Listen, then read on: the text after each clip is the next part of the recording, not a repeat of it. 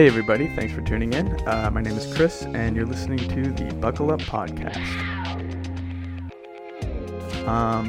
So if you listen to the pre-course episode, kind of goes over what you can, expect when you decide to, start a journey or project or just make a big decision that will kind of change your life. And we were talking about what to expect, or how to not expect anything and be okay with that.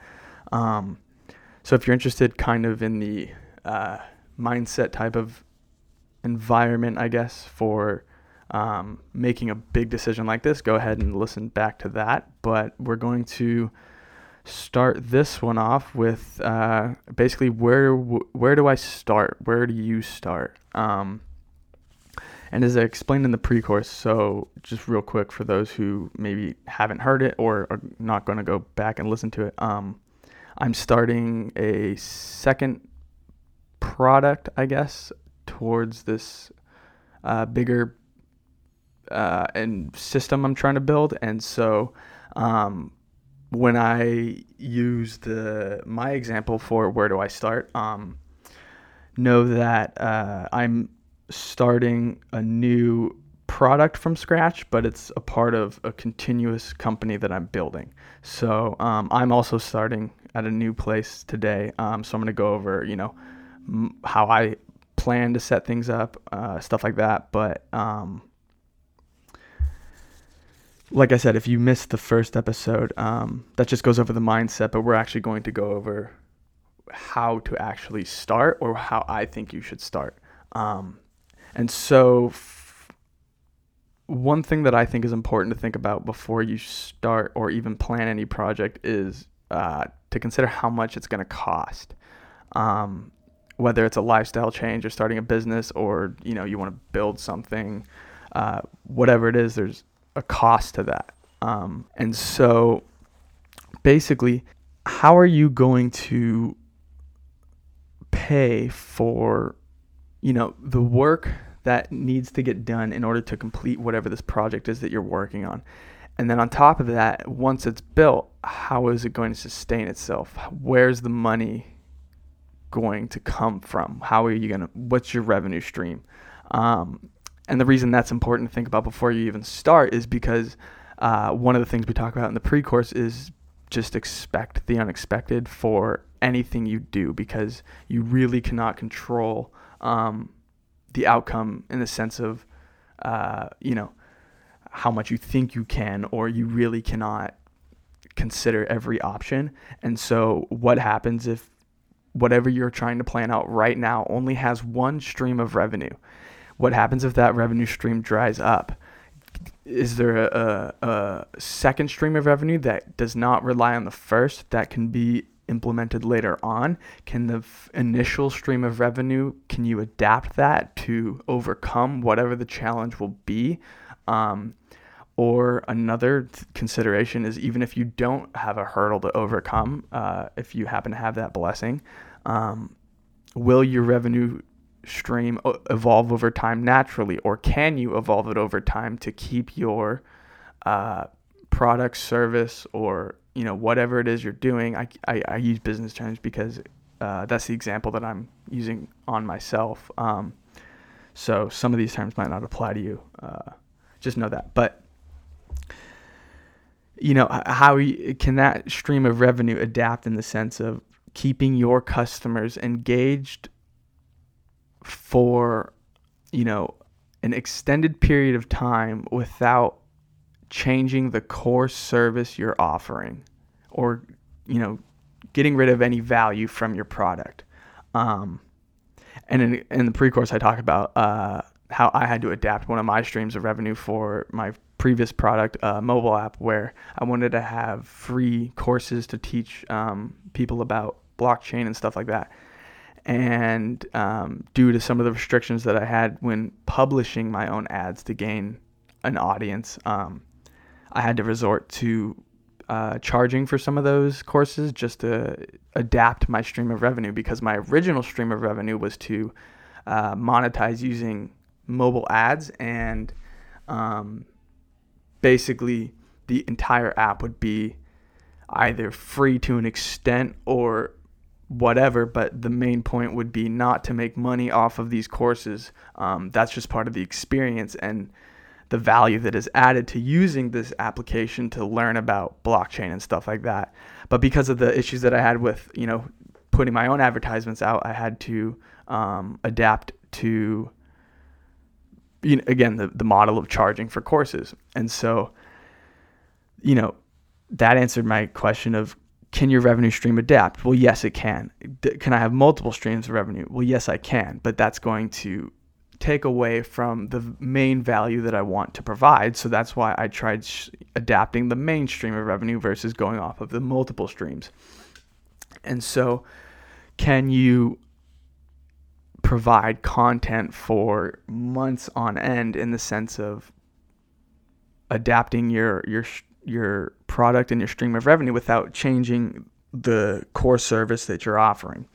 And that happened a little bit when I changed to these paid courses, but not as much as I thought. So that's why I decided to move forward with that. But it did answer the question of, can it adapt? So yes, it could adapt, but was I willing to be open to a different form of making money and keeping the business afloat than the original model? Originally I didn't want to be, but I was in this because I had to think of a way to keep this afloat so I could work on product number 2 for this, puzzle. And so that's why I personally decided to go towards the paid course route. But that's something you have to consider for whatever it is you're going to work on. Is, are you open and willing to change whatever the model you're working on is? And again, I don't have an answer for you. You don't have to have an answer, but these are just questions you should be thinking about and considering before you start anything. So you're always prepared. It's always better to be, overthink and I guess be over-prepared than the opposite.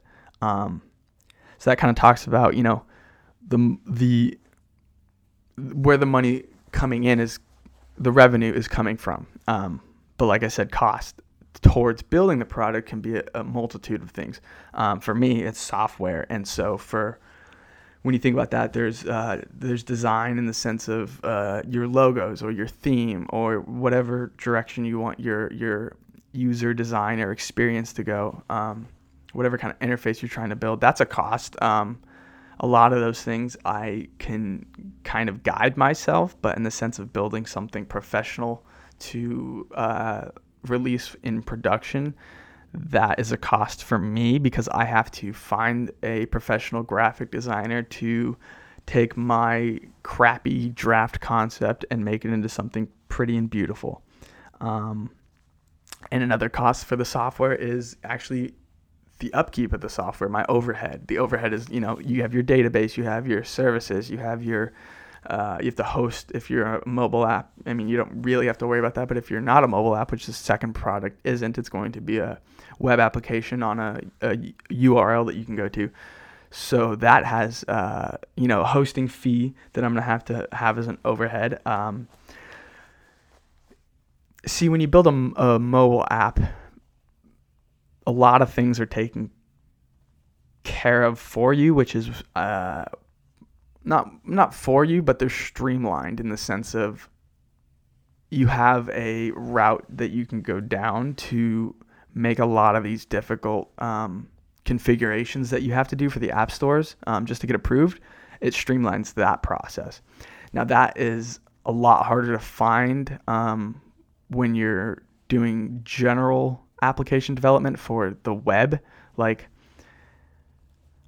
an example would be, I didn't expect to need an example because I wasn't. But anyway, if you can think of a website that's not a mobile app that is a service, I guess, then that you could think of, they still have to do the same or follow the same set of guidelines that these mobile apps do. But it's more of a Wild West territory because there's no app stores that give you the set of guidelines to follow. So you really have to be on top of every part of your overhead, because every little service is taking over a responsibility that may or may not be streamlined in the sense of launching an app on the app stores.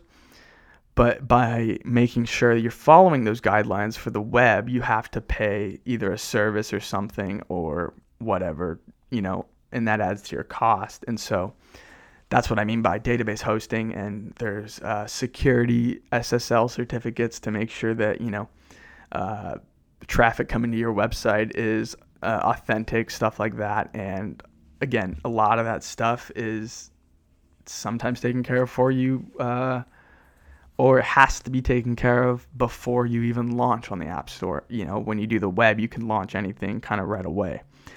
So also, if you're trying to build a software project and you don't know how to code, that's probably one of your biggest costs, is the engineer, because you're paying someone at an hourly rate to essentially build out whatever it is you plan.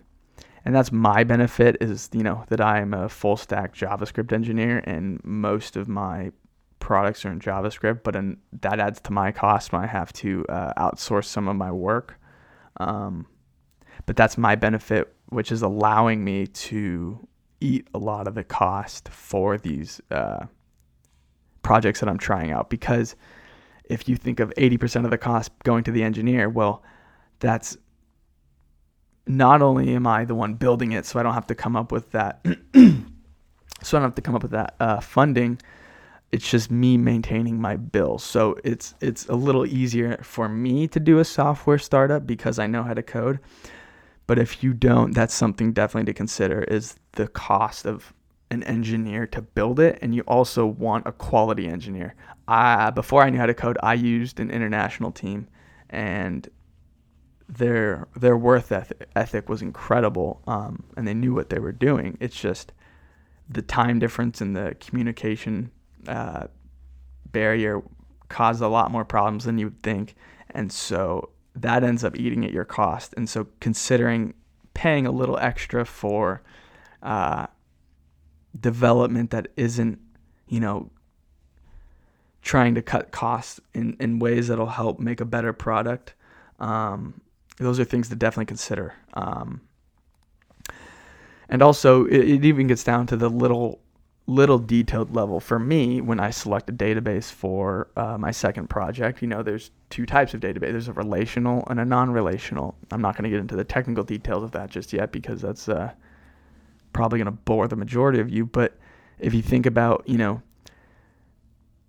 being able to relate to already posted data saves money if you pay for the amount of times you are trying to access that data. But if I can't have relational data, each time I want to check on something, I have to get that full list of detail on that item. Even if I'm looking it up 3 or 4 times, I can't. It's harder to save in the database itself a copy of that specific profile or piece of data or whatever to be referenced elsewhere. And again, we're starting to get technical, but my point with that is you could think of one database costing me, a couple $100 a month versus one costing me a couple $1,000 a month. And you're probably sitting there thinking, okay, well, why wouldn't you just use the cheaper one every time? Well, that's when you have to think about user experience. So by using only the cheap database, I'm giving up things like speed. I'm giving up things like reliability. I'm giving up things like my database being available in multiple regions around the globe, and copying.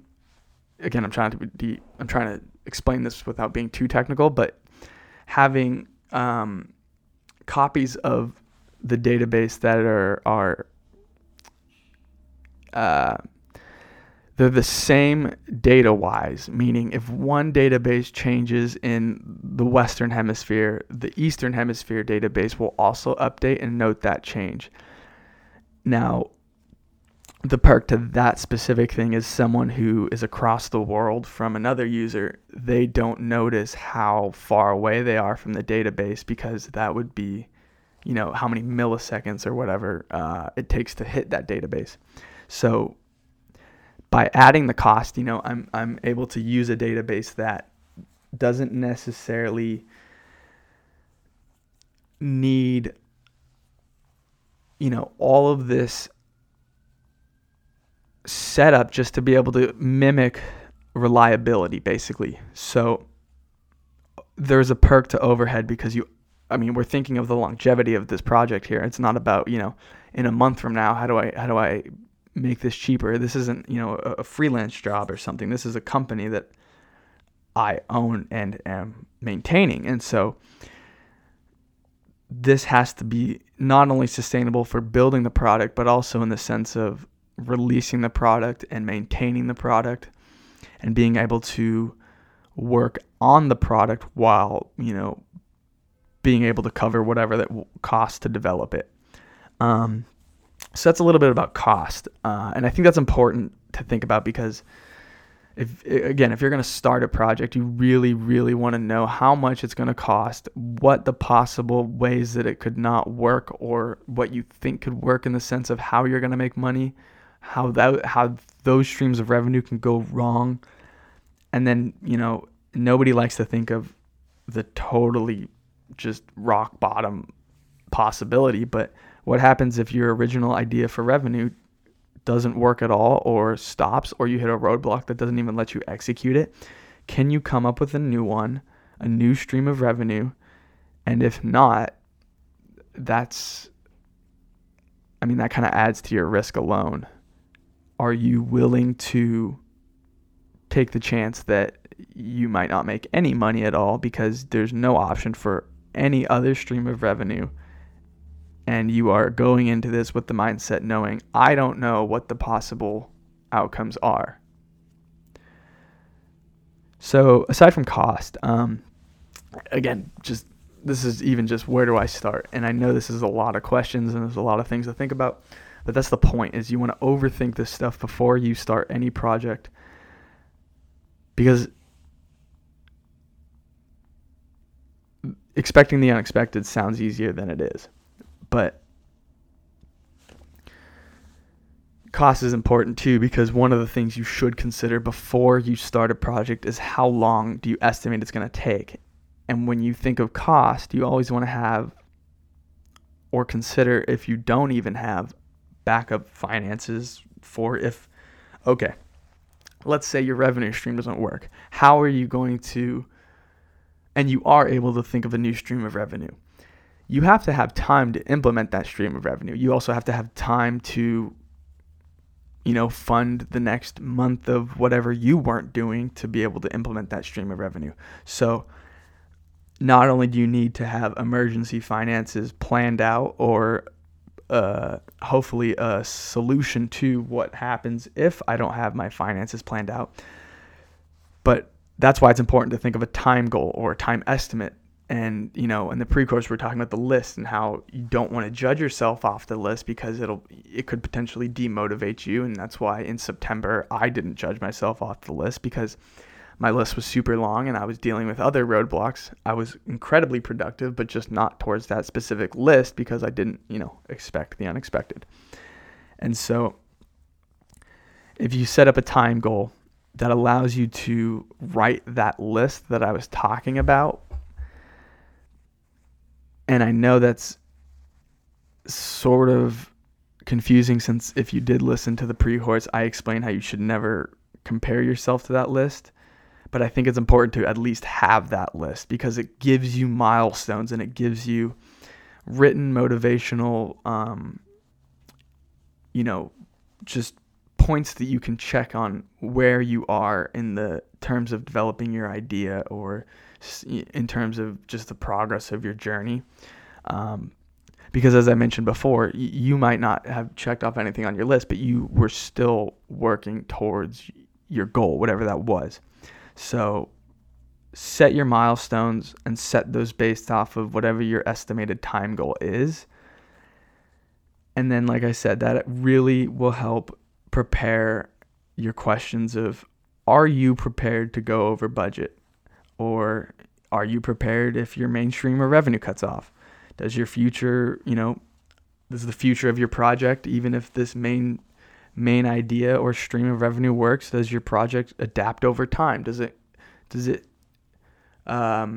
evolve the user experience while still providing value? These are all things you have to think about, because again, like I said, it's hard to not base yourself on achievements, but the only way to really keep yourself accountable is to have achievements in mind. And again, this podcast is scheduled for 2 episodes a week, so hopefully over time you'll realize that. But the idea is you will have to realize that, because by following my advice, and my advice isn't to do things in a certain way, it's just to actually do them and to start and take your first step. That's going to force you to fail, which is going to force you to get better at understanding that it's okay to not judge yourself off the list, but to have the list. So everything I'm saying now will make sense as you try your journey and fail, because everything I'm saying is from me failing multiple times. And that's why it's important just for you to start. But again, this episode is, the pre-course is setting the stage for your mindset coming into this podcast. But this episode is, okay, well, where do you start as a listener? Well, again, start with your list. But the point of this is to make you think about how many more questions there are that you should be asking while you're making the list, or before you even start your list, because there's way more to think about than these articles or books tell you when they say how to start a business. And I think by following me on my journey, whether or not it works, and actually, listening and witnessing me implement my own advice will hopefully help you kind of realize that what I'm saying can benefit a lot of people, I believe. And so that's how I want you to set up your stage, is with your list.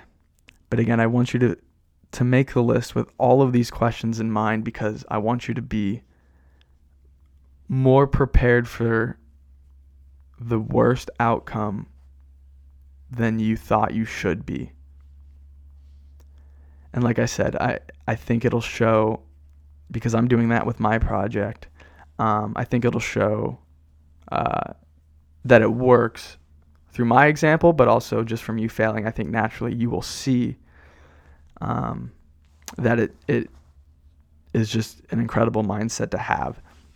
So that's how I want you to set your stage, is set your milestones, set your timeline, estimate your costs, stuff like that. But just keep all those questions in mind, and keep asking yourself those questions. Again, how much is this going to cost? How much can I do? How much time do I think this is going to take? How am I going to make money with this idea or project or lifestyle? And again, I'm just using money because mine happens to be business. But am I prepared to go over budget? Am I prepared to if I set a 6-month timeline or a 1-month timeline, am I prepared to think I have nothing done, even though I haven't done anything towards my list, but I've done other things? Am I prepared for that mainstream of revenue to either be cut off, to not work, or to not have an opportunity to even try it? Does your future product or project or whatever you're doing, does it adapt over time? These are just all things that I want you to think about when you're setting your stage, because again, I think these are all questions that are sort of left out in these business books or advice or talks or whatever. But through my example, hopefully you'll see that it's not something that goes away whether or not people talk about it. Because there's a lot of things to think about when starting a business or taking a chance on something or all this stuff. But, you don't see a lot of it. And so that's why I'm using myself as an example is to show you how many little things there are that go into making an idea happen. So that's the first half of this episode. Basically, next time we're going to talk about how to take your list and start being accountable for it and take that first step. So we're going to take action next time. But the second half of this podcast is going to be more of a technical talk on analyzing the technologies and overhead costs, stuff like that for this second project I'm building. So if you're interested in that or anything technical, stick around. And if not, like I said, I will see you next time. And in the next 3 or 4 episodes, we will be having a guest who's in the professional marketplace or the professional job world, but we currently are not worthy for her advice yet. So, like I said, in the next 3 or 4 shows, we will have our first special guest and get some advice as a community at large, which will be pretty sweet. But other than that, if you're not going to stick around for the technical half, thank you for listening, and have a great weekend.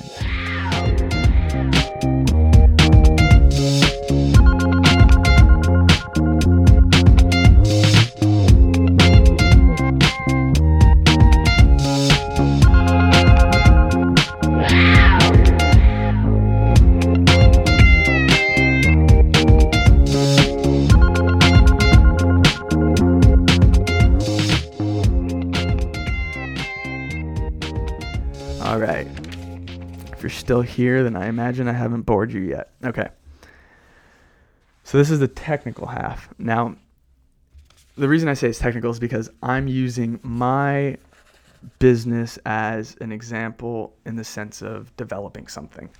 And to build my list or my set of milestones and timeline, I have to think of some specific pretty much it's called stack. And again, I'm going to be using there's going to be a lot of technical talks in this podcast, and I'm going to separate them from the main show, but it's going to be assumed that a lot of these terms don't need to be explained. So I'm going to try and keep the explanation on a low, but I'm going to be using just terms, I guess. So I apologize if I go overboard on the technical topics.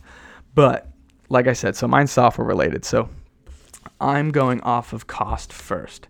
So my stream of revenue, I'm not necessarily going to talk about it now, but it is a somewhat of a subscription-based model. So the cost for software along those lines are, I mentioned database, I mentioned hosting costs, stuff like that. But because you're involving payments, a big cost is actually payment processing. And so when you're dealing with payment processing for software, not only do you want to select a payment processor that has good protection in the sense of either chargebacks or just generalized tracking of your customer base, or giving you valuable metrics towards transaction data, stuff like that, but also is the amount it costs to physically process that transaction. So a couple of providers, they have that. I want to say the standard flat fee in the industry is like 2 to 3% per transaction, and that was like a couple of years ago when I was pretty big on that knowledge, and so it may have even gone up by now. And I know some credit card companies have higher fees than others, and I wouldn't actually be surprised if these processing companies just made a higher standardized fee just to cover all bases. But that's something I have to consider, is which payment processor I'm using in the technical aspect, I have to, because I'm the one coding this stuff, is that library, or does that payment processor that I choose have a library that is compatible with JavaScript and a Node environment, in the sense of I can be the one to implement it and not have to outsource that. So that's definitely important for me because I am the engineer behind this. So that cost is also not something that I pay ahead of time. So when it comes down to the percentages, that's not necessarily the biggest worry because over time I can negotiate that. It's more so the compatibility. And then also because you're dealing with transactions, that can get pretty data heavy, and you also don't want to erase any of that data, and you don't necessarily want it to be conjoined with a ton of other non-transactional data and get mixed up and then become irrelevant or just corrupt or something. So basically, you want to have a good database in the sense of when I was speaking in the first half of reliability, because wherever you are, you always want to make sure that it's kind of like blockchain. Wherever you are, you always want to make sure you have the most up-to-date, version of the transaction ledger, I guess you could say. So reliability is a big one. And so that kind of weaves out, in my opinion, the relational database. Now, this isn't a sponsorship or anything, but for my own preference for the cloud services, I do tend to lean towards Amazon Web Services because it's pretty much any service you could ever need or think of, they most likely have it, and it's usually in one place. It's on their AWS dashboard. And a lot of their payment structures are pay as you go, and they charge you for input, output, throughput, stuff like that. Or capacity, and they'll even auto scale for you in a lot of these services. But again, they charge only for what you use, and I think that's a huge benefit to people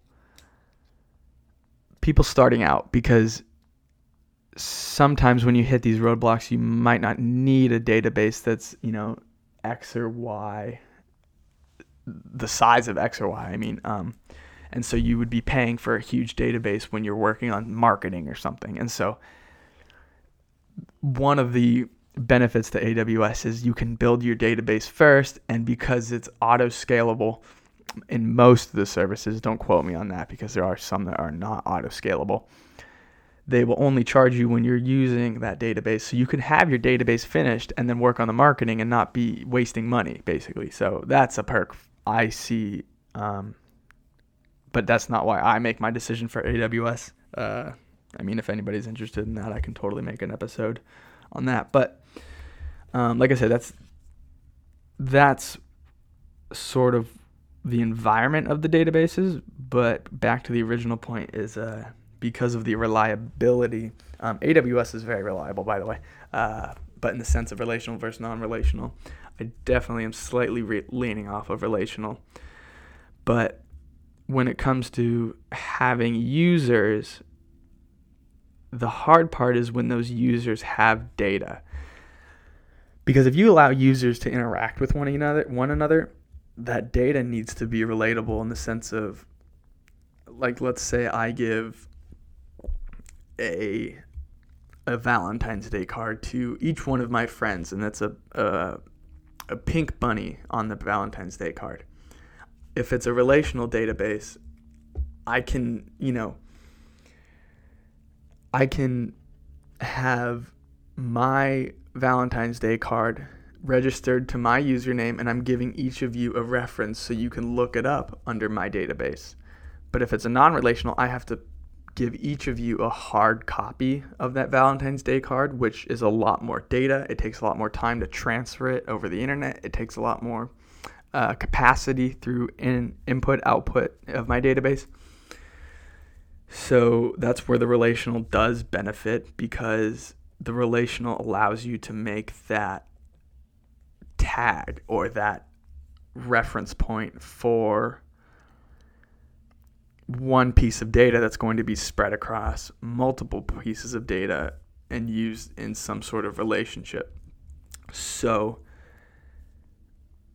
I almost want a relational database for my users, but non-relational for my transaction data. But that is getting down the line of having multiple databases for one big website, product, service thing. And, I've heard, and this is something that I have to look up, I've heard that that's a bad idea, because I don't know why. Again, that's something I have to research, but I've heard that either you go NoSQL or SQL, relational, non-relational, and you tend to not mix.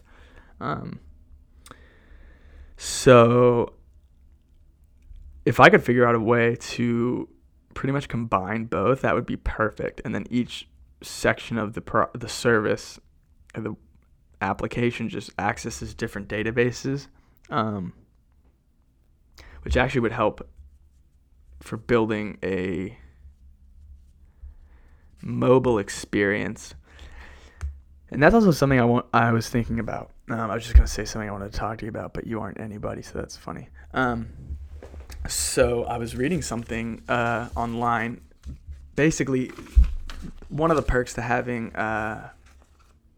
some of your data not hosted in the same environment as the actual website is the fact that you can access that database from, let's say, a mobile app or something. And so you can create a native mobile app experience for a website and have the same data across both. That is I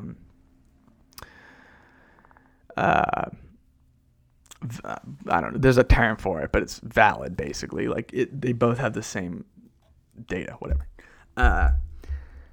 But what was I saying?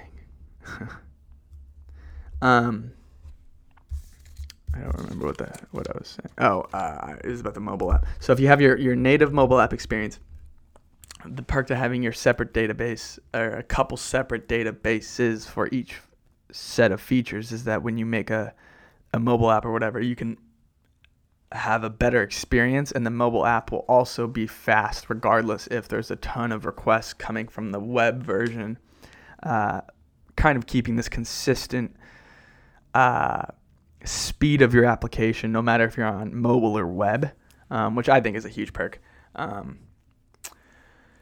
But yeah, so those are some big things to think about. But when it comes to databases and you're thinking about which one do I want to use because it's going to make the mobile app production easier, blah blah blah, that's where I read that some, and I don't know if it's some or most, and that's also something I have to research, and I'll have answers for you guys next episode, because everything that I question I'm going to find answers for, but the idea is to give you your own set of questions. But I was reading somewhere that maybe it's adults, maybe it's everybody, people prefer a nice mobile website versus a native application.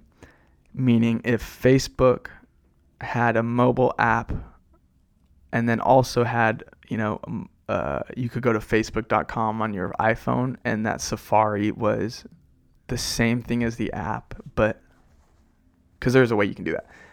Safari is basically showing the app, but it's just recognizing that you're on a phone. I was reading that people prefer that versus downloading the actual app off the App Store, which I thought was interesting. So that's definitely something I'm going to look into, because that would actually be a totally separate way to build it. Because if you wanted to have a really nice native mobile app experience, you would want to have most of this data in a separate database for each type of feature you're trying to access. But if you only want if you only want a mobile web version because you don't like mobile apps, that makes it easier for me, because all I have to do is detect your screen size, and then if you're on some sort of mobile device, I can just scale down in the sense of I can provide you the same experience without you having to download anything. So it actually makes my life a lot easier, but I thought that was something interesting to read. So I'm going to look into that because it takes a lot of work to build a mobile app, especially to, comply with all these rules and always just be updating everything. It's annoying. Don't tell anybody.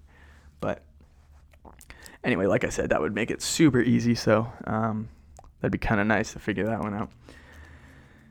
So like I said, that's my kind of dilemma right now is choosing my databases and choosing my stack. I already have my front end chosen. I already have my back end chosen. Sticking with AWS for my cloud services. And then one of the big costs of my project, like I said, is the development cost, but that's able to be done by me, so it's a lot cheaper than hiring somebody. But yeah. I guess for next time, those are the kind of questions I'm going to be answering and asking is, what is the best payment processor? And I don't even know if I can tell you that, like what I am recommending. That's a good question. I guess that's a third something I got to look up is how much of this can I even say? Basically is, payment processors, it's coming with the whole technology stack. And the reason is, especially with software, is it's hard to come up with it's easier to come up with cost regardless of the stack, but I can't exactly say how much time something's going to take me because I don't know what stack I'm using, because each technology, some are more complex than others, but can do similar things. So coming up with your technology stack in the sense of what front end you're going to use or front end framework or what your server is going to be built off of or what cloud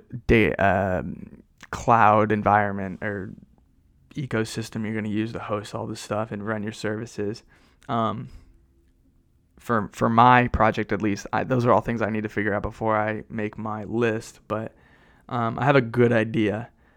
And so that's why the first half was talking about making your list. And so I'm going to have not only answers to some of those questions I was asking earlier for next time, but I'll also just have the stack chosen, and then my estimate for the list of to-dos and stuff like that will be completed next time, and then I'll go over that in the beginning.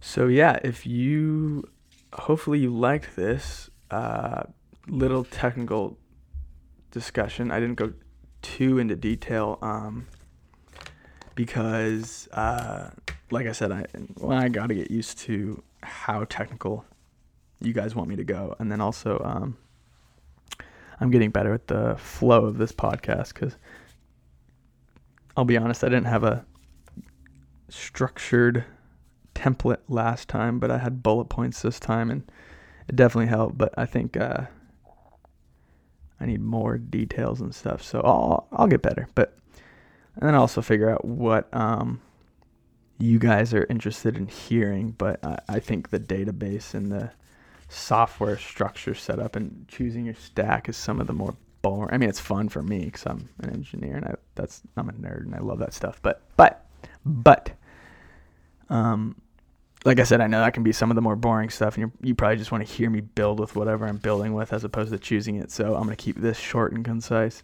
But like I said, those are the couple things that I'm choosing is database, payment processor. I'm pretty sure I'm sticking with React for my front end. If anybody wants to look that up or knows of it, it's a JavaScript framework. Yeah, and then let's see.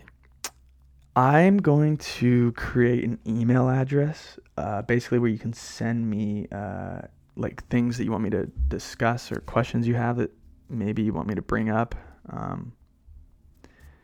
And I'm going to create that. I'll probably add an edit with what the email is because I don't want to say what it is before I make it and then it not be available. So after this, I will add the edit of that information. But other than that, thank you for listening. Don't forget your homework, and I wish you all a wonderful weekend. For questions and suggestions, send an email to buckleuppodcastteam@gmail.com.